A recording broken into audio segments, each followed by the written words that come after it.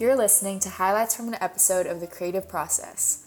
To listen to the full interview or learn more about the Creative Process projects, please visit www.creativeprocess.info.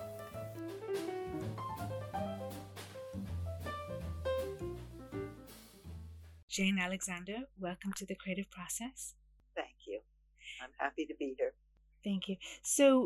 And thank you so much for taking the time. So before we set up this conversation, we had a bit of a back and forth, and you were writing that you spend much of your time, you're in Nova Scotia now as we're speaking on the phone, and that you spend much of your time, although you're acting still and many roles, but tell us a little bit about what brought you to conservation and what you've been reflecting on in these recent days.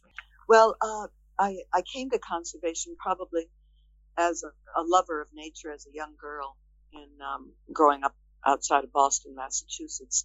We just had a tiny backyard, but I was enthralled by whatever lived there from a very early age. So I kept up with my love of nature all through life by the same path that I was also going on in theater for the most part, and later film.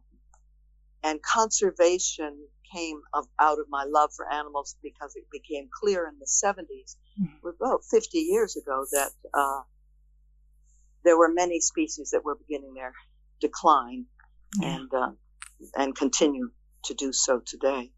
So then I became friends with a lot of biologists and ecologists and went on many trips globally with them and locally. And I became an ardent protector of wildlife.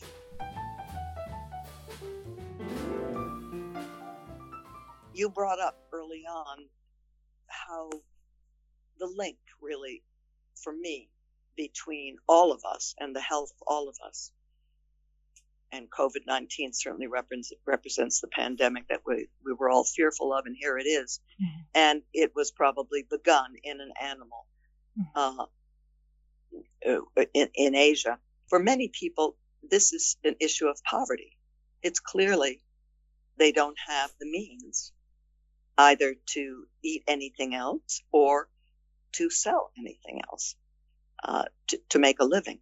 So what coronavirus is doing for us today is bringing all of these issues, social issues, to the forefront, and economical issues. So it's fascinating. It's a time, once we get over the initial wave that we're going through right now, which is so severe.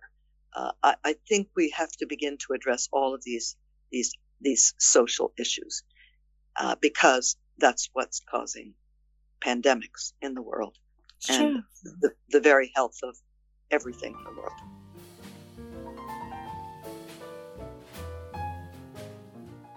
And speaking about social issues, I mean, from the very beginning, the Great White Hope, I mean, so many of your roles on stage and on screen have been, there's been a social or political conscience underpinning them. I grew up in a family of Republicans, a medical family, and I swear I came out of my mother's womb as a Democrat. I was I was liberal from a very early age, and I just remember arguing with them at 10 years old and saying, no, but you have to think about this, you have to think about that. But the truth was, I don't know whether there was something in me that translated that I was politically and socially conscious when I was a young actress, because these roles came to me. I didn't go out begging for them. Yeah. And I was so grateful to have them because I thought they had a depth to them. It was the height of the Black Power movement. There was a wonderful Black leader named Stokely Carmichael who was promulgating Black is beautiful and Black power. And the play, The Great White Hope, was about a Black boxer, that James Earl Jones played, and who who won the heavyweight championship in 1910. And James Earl played an amalgam of this man, and I played he had many white mistresses and lovers. I just felt deeply grateful to be part of this play that was ringing some kinds of bells for all people who came to see it. The first part of the first year that we played it on Broadway, the audience were predominantly white, and towards the end of that year, they were a little bit more than 50% black.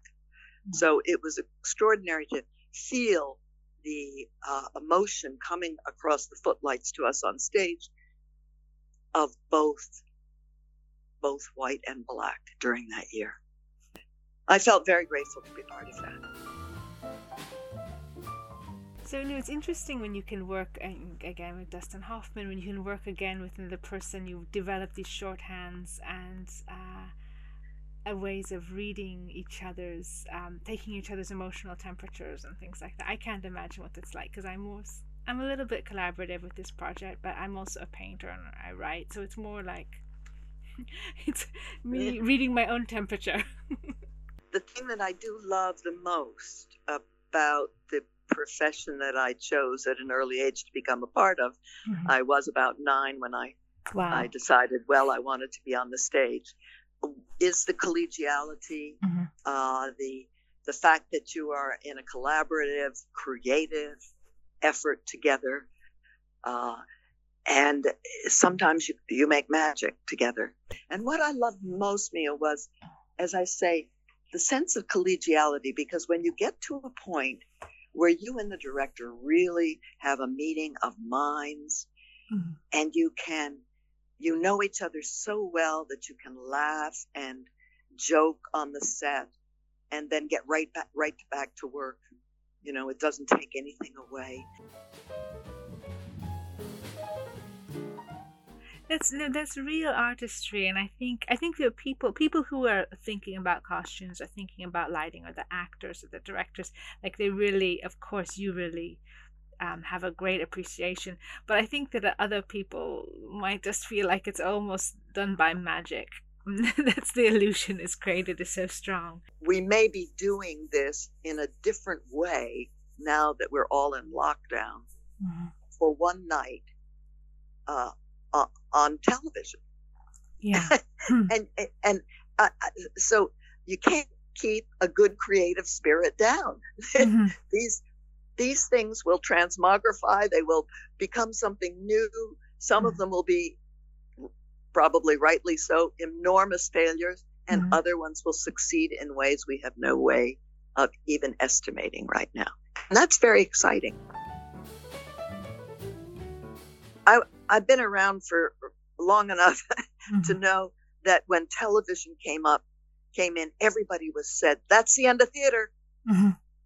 And no, it wasn't the end of theater. In fact, they all are proliferating at the same time, and the population and the cultural aspects of our global population are such that they can take it all.